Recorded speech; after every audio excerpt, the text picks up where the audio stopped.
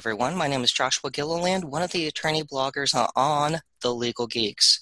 I have two special guests today to talk about comic book law. They are Sheafe Walker, Esquire, and Thomas Crowell, Esquire, from New York. Gentlemen, how are you guys?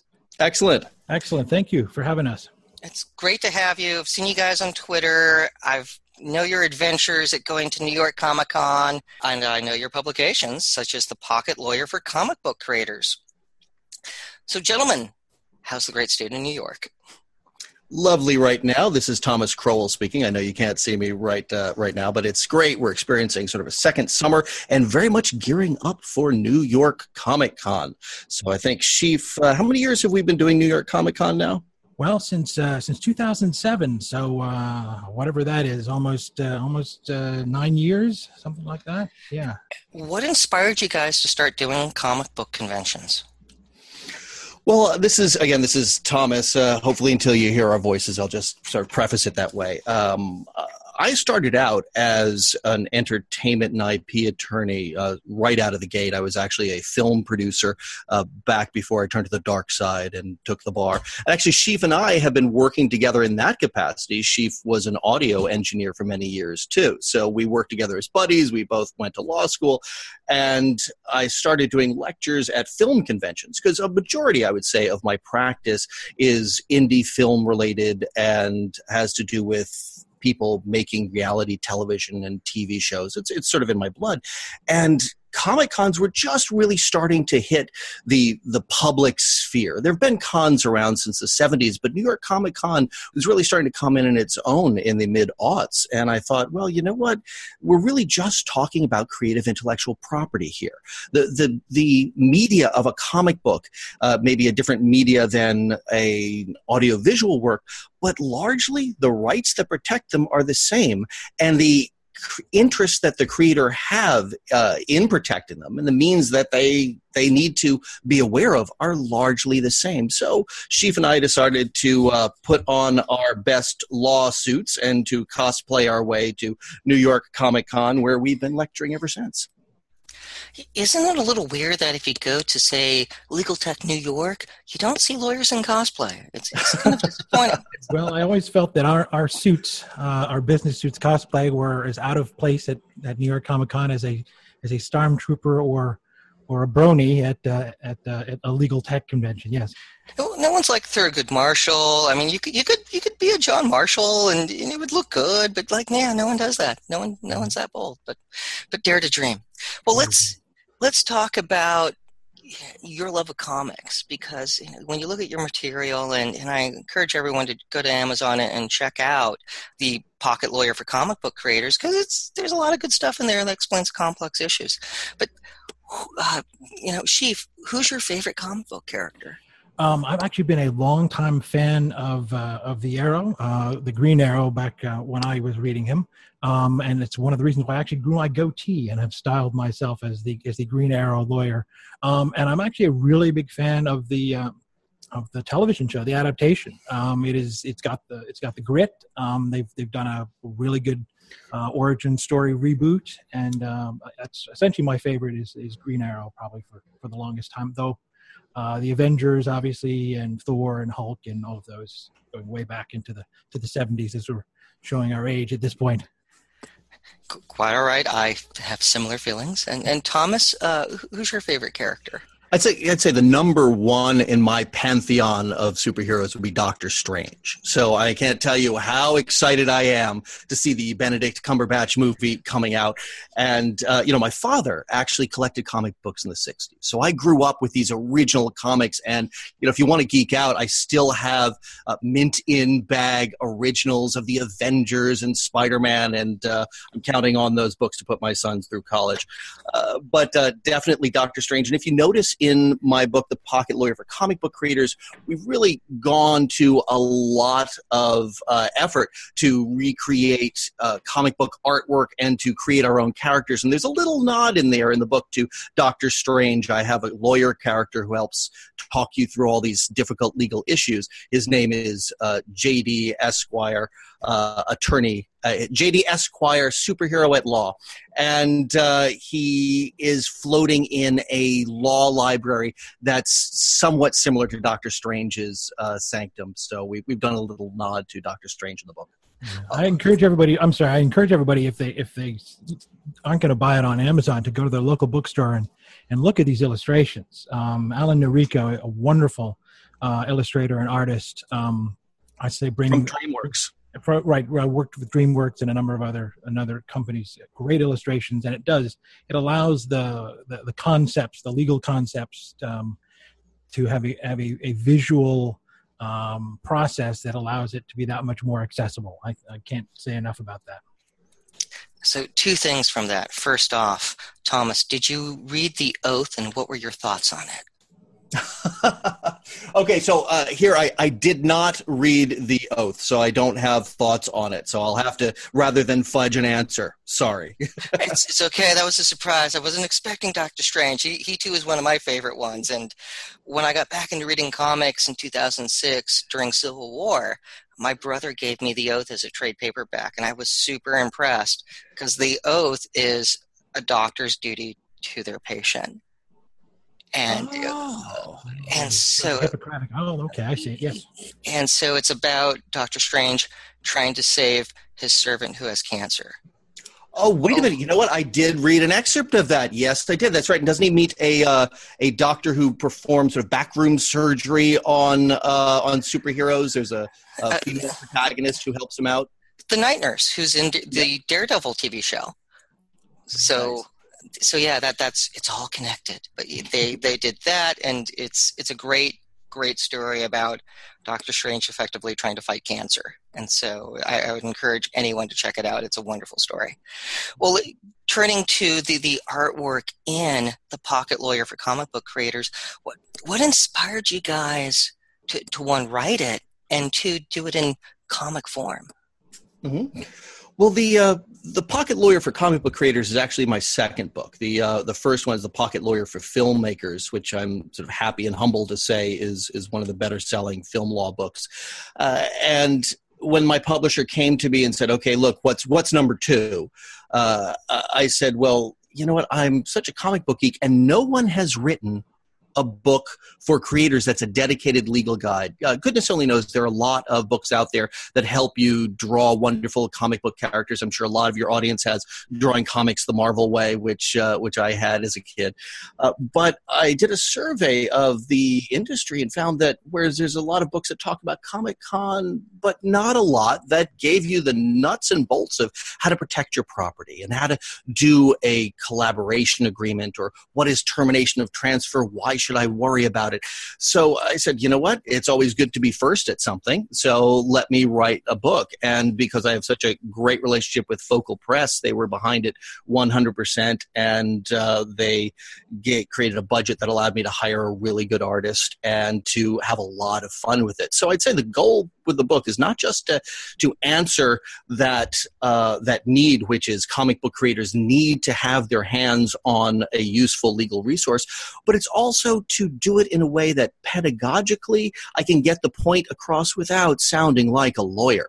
Because let's face it, lawyers can be some of the best writers around, but if we write like lawyers with a capital L there, no one wants to read that, especially not artists. So the fact that we were able to work closely with a comic book artist and create some very visually appealing ways to introduce some of the difficult concepts like work for hire or joint authorship, we've heard such great feedback on the book that it's really been opened a lot of people's eyes as to some of the dangers that they're facing before they've fallen into those dangers. So it's nice that it's actually been a very helpful resource for a lot of people. I do want to state for the record, in no comic book bubble does the word whereas appears. So well done there. Because when you talk like a lawyer, it can scare the hell out of people. Because when people get a letter from a lawyer and it's dealing with, even if it's supposed to be helping you, it can scare people. Right. And essentially that was one of the goals of the book, was to inform people and to make them less afraid of the legal language, that if they have a contract in front of them, that they don't have to sign it if they don't understand it. And actually encourage them not to sign it if they don't understand it, and have someone explain it to them. But the book goes so far in that it explains most common contract agreements in the industry, things to be aware of when you are hiring somebody or being hired by somebody else. And we found that an informed artist and informed creator makes a better future client, because they come to you before the disaster has occurred. They come to you before there is a crisis, and we are better able to help somebody when there's something we can do to help them. I feel the same about folks who are launching massive Kickstarter campaigns and creating amazing projects that they raise $100,000 for, and they didn't incorporate anything in advance. There's no partnership agreement. There's nothing legal there, and they could get into trouble if they're not careful. And there are folks who just think that talking to a lawyer is immediately cost prohibitive. So material like this is golden. So I really commend you guys for what you've done. Thank you. So for all of our non-lawyer listeners, could you give us a thumbnail definition of what a copyright actually protects? Sure. One of the key rights that you're going to be concerned with in protecting your comic book property is copyright. There are a lot of other intellectual property rights that you may be dealing with, trademark law, or to the extent that they're proprietizable rights and ideas. But let's just focus on the big C, copyright law. Copyright is really a bundle of rights. It is the right to copy, which is kind of a no-brainer because that's in the name. It's also the right to distribute, the right to public performance of a work, the right to display, and the big heavy lifter for us comic book creators, the right to create derivative works. So when I talk about these rights, what I'm saying is that you, the copyright owner, and there's a little parenthetical there because we're trying to make sure that you are the copyright owner, if at all possible. But if you are the copyright owner, you are the one who has the exclusive right to these things, unless you contract that right away. Now, I talked a little bit about derivative works there a moment ago. What that means is this. You create a copyrightable character, a copyrightable comic book, and if you own the copyright to that, you are the exclusive owner of the right to turn that into a published and distributed comic book, to take that comic book and create a derivative work of it. A derivative work is a work that's derived from it, like every single motion picture that has been derived from a comic book, every single action figure that has been made from that motion picture, or all of the myriad video games that arise from that as well. So the point being is that you gotta hold very closely to where that copyright is, and hopefully you can retain a large portion of ownership, or at the very least, if you can't do that, make sure that if you transfer that copyright, that you're always going to have some attendant, sorry to sound like a lawyer there, but some follow-along right to receive money whenever that copyright is exploited. And that's really the 10,000-foot view, as I like to call it, the name of the game of comic book law. Wonderful explanation. And if you didn't sound like a lawyer at some point during that, people, they want to hear a little of that. So, well, they just want to be sure. It's a way to, test. Is this dude a lawyer? Yeah. So, well done. Well done. And what's fair use for our non-lawyer listeners? Well, fair use, I'll jump in on this one. Fair use is a right under the Copyright Act that permits the use of a portion, a small portion, large portion to be determined by a judge, of someone else's copyrighted work without their permission. And it's very labyrinthian in terms of how it's decided, but essentially it means that they can't sue you for using that portion of their work, but it is determined by a judge using factors. So it is in fact a defense to copyright infringement. So it's not something you can it's not like a Magic the Gathering card you can throw down when somebody issues a subpoena to sue you. But the general rule is if you take a portion of something and it becomes a small portion of a larger work, so you've transformed the tiny bit that you've taken and you've added it to what you've created. The element that you are looking at is a small part of your larger work, and you've transformed it into something else. You've used it in a fair use manner, essentially.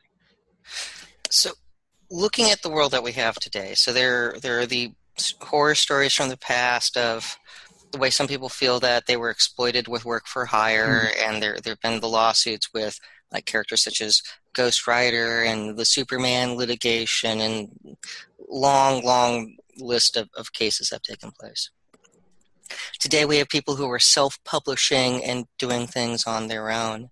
And so if you were, some young comic book author and artist came to you guys and said, hey, we're trying to put a book together, what advice would you have for them for negotiating deals and things that they would have to look out for to protect themselves? Sure. I think the first thing that I would try to establish is, where is the core property coming from, really the paternity of the copyright? So is this something that you guys together created? Is it something where one of you created and have written out the story and then you tapped the other one on the shoulder? Because what I'm getting at is, from a starting perspective, who has created this copyright? Is it something that you both have looked at something else which might even still be under copyright protection, that you've, unbeknownst to you, taken and developed something and created an unpermitted derivative work? So I have to, as an attorney, drill down first and say, how was this copyright created? The next layer of advice I give has to do with, okay, you guys want to work together, you're buddies. How do you want to work together? Is it a situation where one of you owns the copyright and is hiring the other? Is it a situation where you're going to be partners, collaborators? And that's really going to drive the type of deal. Once I've sorted out how it's owned, how you guys are working together, and I have to be really, really clear and emphatic here and underline it with a big yellow marker, what I'm about to say, is that all deals that involve a copyright, an exclusive copyright right, must be in writing. This is not an area for a handshake here, guys. You have to have it in writing and signed by the copyright owners. There's no ifs, ands, buts, or wiggle room here. That's what the law says. So you got to get a contract, even with your buddy, even though the fact that this is somebody you've been in college with and partying at your fraternity with, you got to get it in writing. Once I've concerned myself with making sure that the agreement between those creators is in place, now I can start concerning myself with helping them get to a publisher. And one of the great things that I think we've spent a lot of time in doing in the book is giving you some inroads to how to attract publishing companies. Because as you pointed out, Joshua, DIY publishing is on the rise. Do-it-yourself publishing is on the rise. A lot of people are taking that route.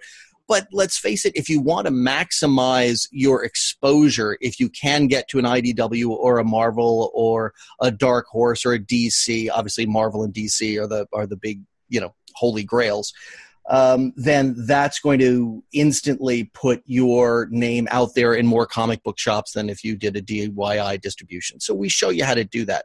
But negotiating that publishing agreement, if it's with an IDW or a Marvel with that third-party publisher, gosh, that's where comic book creators get so fouled up. Because as a creator, especially if you're a first-time creator, you just want to accept that first deal that comes across the transom. You don't want to lose it. You don't want the publisher to suddenly go, oh, wait, you're pushing back here a little bit? I'm sorry. You got a lawyer involved? Whoa, sorry, buddy. Here's a tip and trick that I really want to hammer home. If you lawyer up for the publishing agreement negotiation, guess what? Publishing companies will take you all the more seriously. And as a transactional attorney, I'm in the job of trying not to blow the deal. So now I know, Josh, you're a litigator, so I'm not casting aspersions on litigators, but I do think to some degree there's a little bit of a we can start from a different place when it comes to how we approach a transaction. And those times I have gone into a negotiation with somebody who's primarily a litigator, and it's a little bit of a different approach than a transactional attorney. And just know, if you're a creator out there, attorneys are in the business of trying to get you the deal that you want, and we don't always have to be bulldogs that you would want us to be in court. Huge difference between transactional attorneys and litigators, because a good transactional attorney can make sure you don't require a litigator later in life, and I'm all for that, because people don't go to litigators because things are going right in their life. And in theory, people are going to transactional lawyers because they've created something and they have something neat and they need help bringing it to the market. So it's the beauty of what you guys get to do, as opposed to, my line of work where we're picking up the pieces and doing forensic images of hard drives and figuring out how to best do document review. So yeah, you guys have a lot going for you. Sheafe, do you have anything to expand upon? Well, yes, I was going to say the money saved question is usually, it costs you X number of dollars to hire an attorney for this transaction. Isn't it better just to do it myself and put that money in my pocket? Well, money saved at that point is you could end up in litigation, and you could end up not getting what you think you had. And I will say that there are times where, as a transactional lawyer, we're trained negotiators, and you need somebody to be the bad guy sometimes if it comes to that. And as the attorney representing the person and the property, you're not taking it personally. This is a job, and we do our job with passion, but also dispassionately, as to it's not our baby, as it were. So if you can let the professional do the negotiation, obviously fully informed based upon what you want out of the deal, what kind of money you're looking at, and you take the experience of that attorney and you use their counsel as to what is a realistic reply, what is a realistic counteroffer to what they're offering. If it's your first book, you may not have as much leverage as your 10th book, but you want there to be a 10th book. So if you can build in the options, because that's the deal that they're offering, or if they're not offering options, if you can move the numbers, everything is negotiable up to a point, clearly. But if you don't have someone who is familiar with what to negotiate on and what is not negotiable, by sort of industry standards, you're in a bad place, and you'll probably sign, as Thomas says, you're so enthusiastic at that point, you're so grateful to have somebody want your work after you've been the blood, sweat, tears, and trauma, that you are more likely to take the first offer, sign it, and realize that it was not as good a deal as you thought it was, because you really didn't understand what they were offering. So I can imagine that happening frequently, because you're dealing with folks who probably have never had a positive experience with the legal system, that they've never had to hire a lawyer before, that their views of lawyers are based upon pop culture and not necessarily positive, or they're just scared, or they think it's too expensive. Right.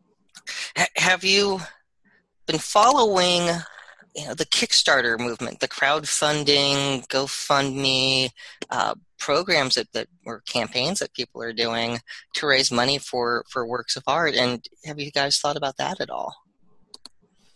Yeah, I'll jump in here. As I mentioned at the top of the program, I also do a lot of work in indie film. And so, as I'm sure you're aware, indie film, there's not a film that I've worked on in the past couple of years that hasn't had some Kickstarter component.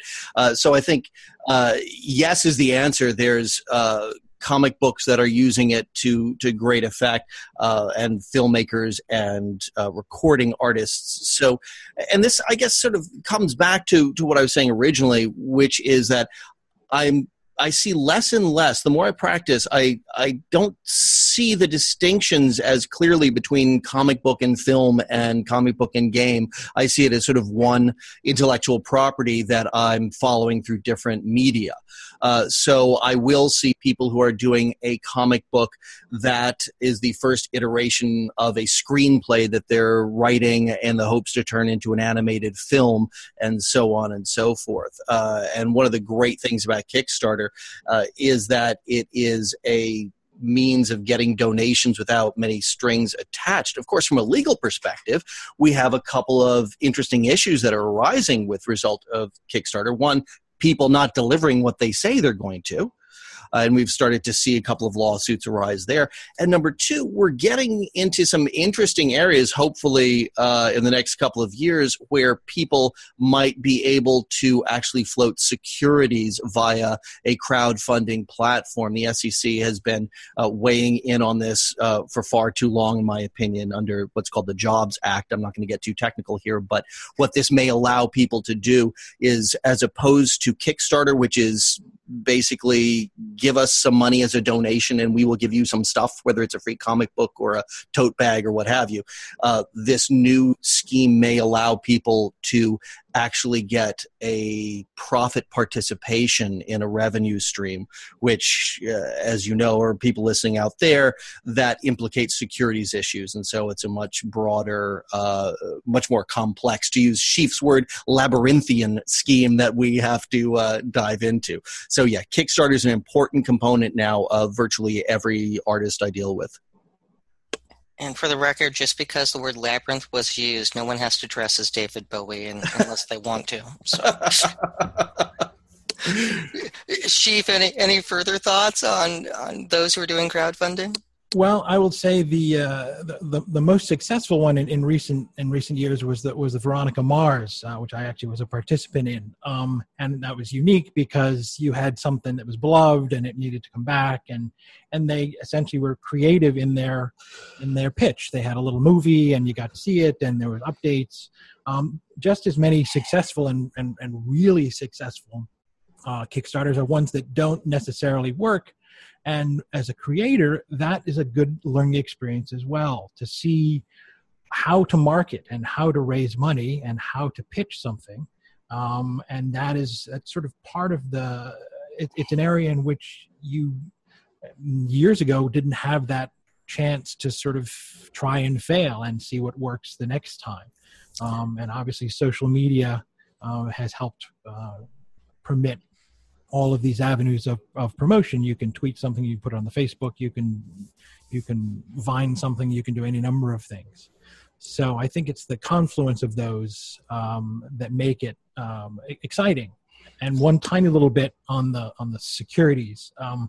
The one thing I think it will encourage, that with obviously the possibility of profit participation, is the greater opportunity to raise greater funds. And then at a certain point, you might start losing the individual sort of fun. I own 1% of the next Avengers movie or something. You'll have hedge funds and large investment groups, which may be good because you can raise more money and make more movies, but it may lose some of its, and this is sort of nostalgia, it may lose some of its innocence of the kid with his iPhone making his own movie kind of thing.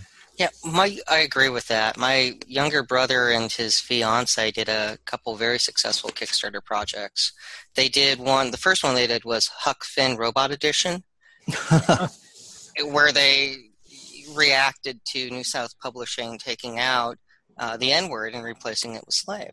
And so they decided, they did this Kickstarter video, and they said, that doesn't go far enough. Let's remove all references to Jim's humanity, and we'll call him Robot Jim. And so, and they did a brilliant video. And they raised their funding goal in less than a day. And it was fantastic. The second one they did is for a movie coming out a little later. They're in post-production about basically life in Hollywood, and it's an apocalypse movie. And when they did their Kickstarter, they did a new video every day. And so They filmed them over the span of 4 months, where my brother didn't shave. And so each week they would go out and film as his beard got bushier. And so when they do this massive campaign, they had a new video every day showing their deterioration and clothes falling apart and everything. So there are folks out there who do a lot for these things, and it's really impressive. Well, let's talk about, where can people see you in person? What's coming up next for you guys? Well, New York Comic Con is the big show, and I'm going to be doing 2 lectures there. The first is a CLE, and I'm really excited about, actually. This is the very first CLE collaboration between the New York State Bar Association and New York Comic Con, and I'm going to be lecturing there for lawyers, teaching them how to do these deals. So that is upcoming on October 8th, the first day of Comic Con, and I'm sorry to say it's already been sold out. So that's it's both good and bad, because I know there are still a lot of lawyers who'd love to see that. But the one that isn't sold out, but maybe standing room only if previous years are any indication, is one Sheafe and I are doing on that Saturday, the 10th. It's called the Critical Contracts for the Comic Book Creator. I'll say that again, Critical Contracts for the Comic Book Creator, and that is at 5:15 on the 10th of October at New York Comic Con. And right now the location is room 1B03. I don't know if they're going to change that, but it's typically get there early, because as Sheafe and I can attest to, past couple of years it has been standing room only. And that's really such an amazing thing, that there's so many people who are passionate about learning how to protect their properties, that that we do get such a great response. It's really, I think, a testament to how serious comic book creators are at wanting to protect their properties. These are really people who are very serious about treating it as a business, and it's always nice to be lecturing to enthusiastic, very attentive people like that. And it's a great opportunity to meet Thomas and myself, and we usually have questions and answers at the end, and it's an opportunity to meet us and maybe ask a hypothetical that's not specific to the facts of your case, and have an opportunity to engage either one of us to advise you, and it's also an opportunity to ask questions about the book, maybe get your book signed, all of those things. Mm-hmm. And I also want to put in a plug, if I may, for a couple of the other panelists. And I think one of the special things we have when we present, it's not just lawyers up there. We usually have friends, colleagues, clients who are working comic book creators. This year we're going to have David Gallagher and Alan Robert. David has written for Marvel and DC, and Alan has a couple of books that he's written that are published by IDW. And what we like to do is give the audience a chance to pick the brains of creators who have done it. People like themselves who've actually been hired and paid real money for their real work.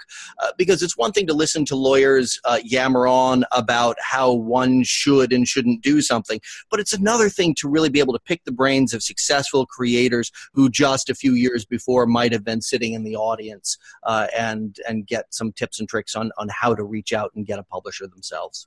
Right, and they speak from valuable experience, and during the Q&A they also are there to field questions, and there is no substitute for experience. They truly have worked as hard as they had and have gotten where they've gotten, and they are uniquely qualified to answer some of those questions from aspiring creators and artists of all kinds.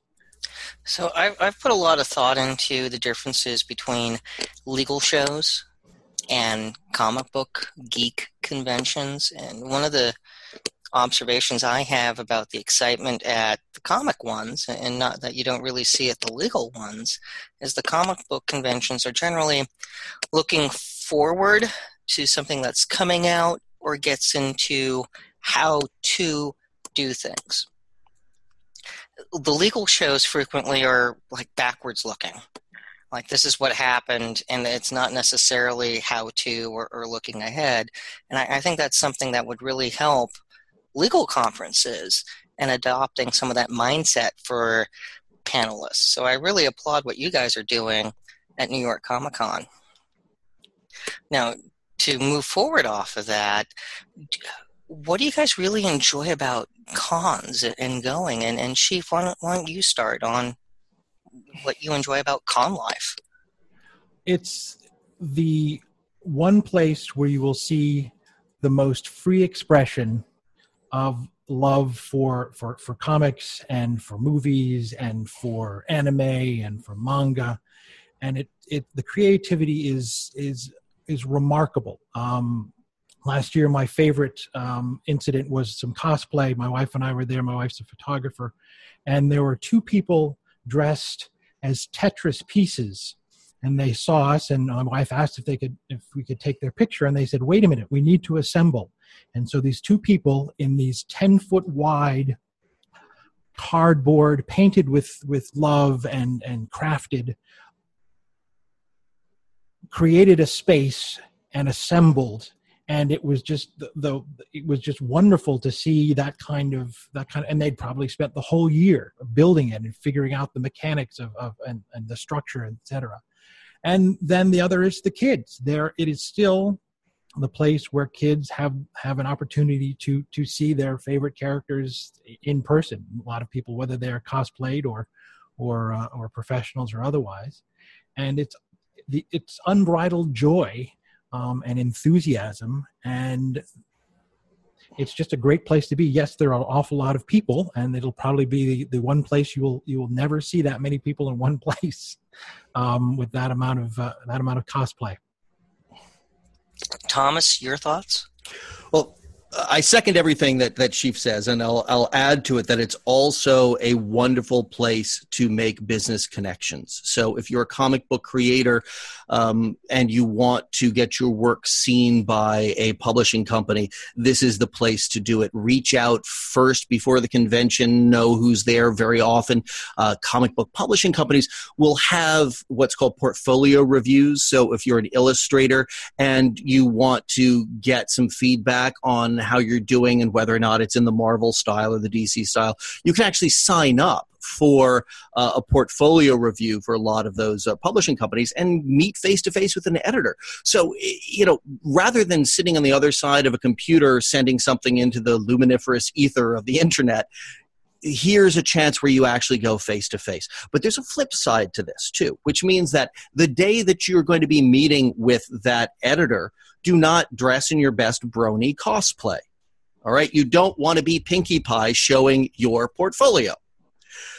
Make sure to treat it as the business interview it is. Doesn't mean you necessarily have to be in a suit and tie, but it does mean you have to be clean and your fingers shouldn't be stained with Doritos. You should be there treating it as the business it actually is. But people at a con are very open, are very enthusiastic, as Sheafe said, and because of that, I think you're going to get a lot more sort of casual FaceTime with people than you might in another environment. And I think what I'm about to say is true of all business, and it's been said in many different ways before, but relationships drive it. And the more you go to a Comic-Con and see the same people year after year after year, you stick in their heads. And if that person is a publisher, they're going to remember you next time when you have a new book to show them. So very much treat it like a business in addition to a fun time. Right, because people like to work with people they like to work with. And if you are open and polite and forthcoming and prepared, as Thomas says, both if you're dressed well and you've got your portfolio and you have something to show, your best work and the opportunity to and make the most of that opportunity, because that's where the con is the place that you can do it. It's fascinating, gentlemen. I really appreciate your time.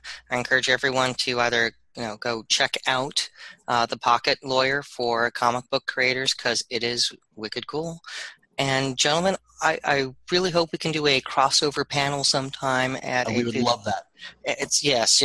Because again, there should be we'll figure out a nice splashy name in the tradition of Crisis or Secret Wars or something like that. But it would be fun to do a big crossover panel, because there are a lot of geek lawyers out there, and people do enjoy this a lot. So I wish you the best at New York Comic Con and really appreciate your time. Thank you so much. It's been an honor being here. Thank you, Joshua. Thank you, everyone, and stay geeky, America. Stay geeky.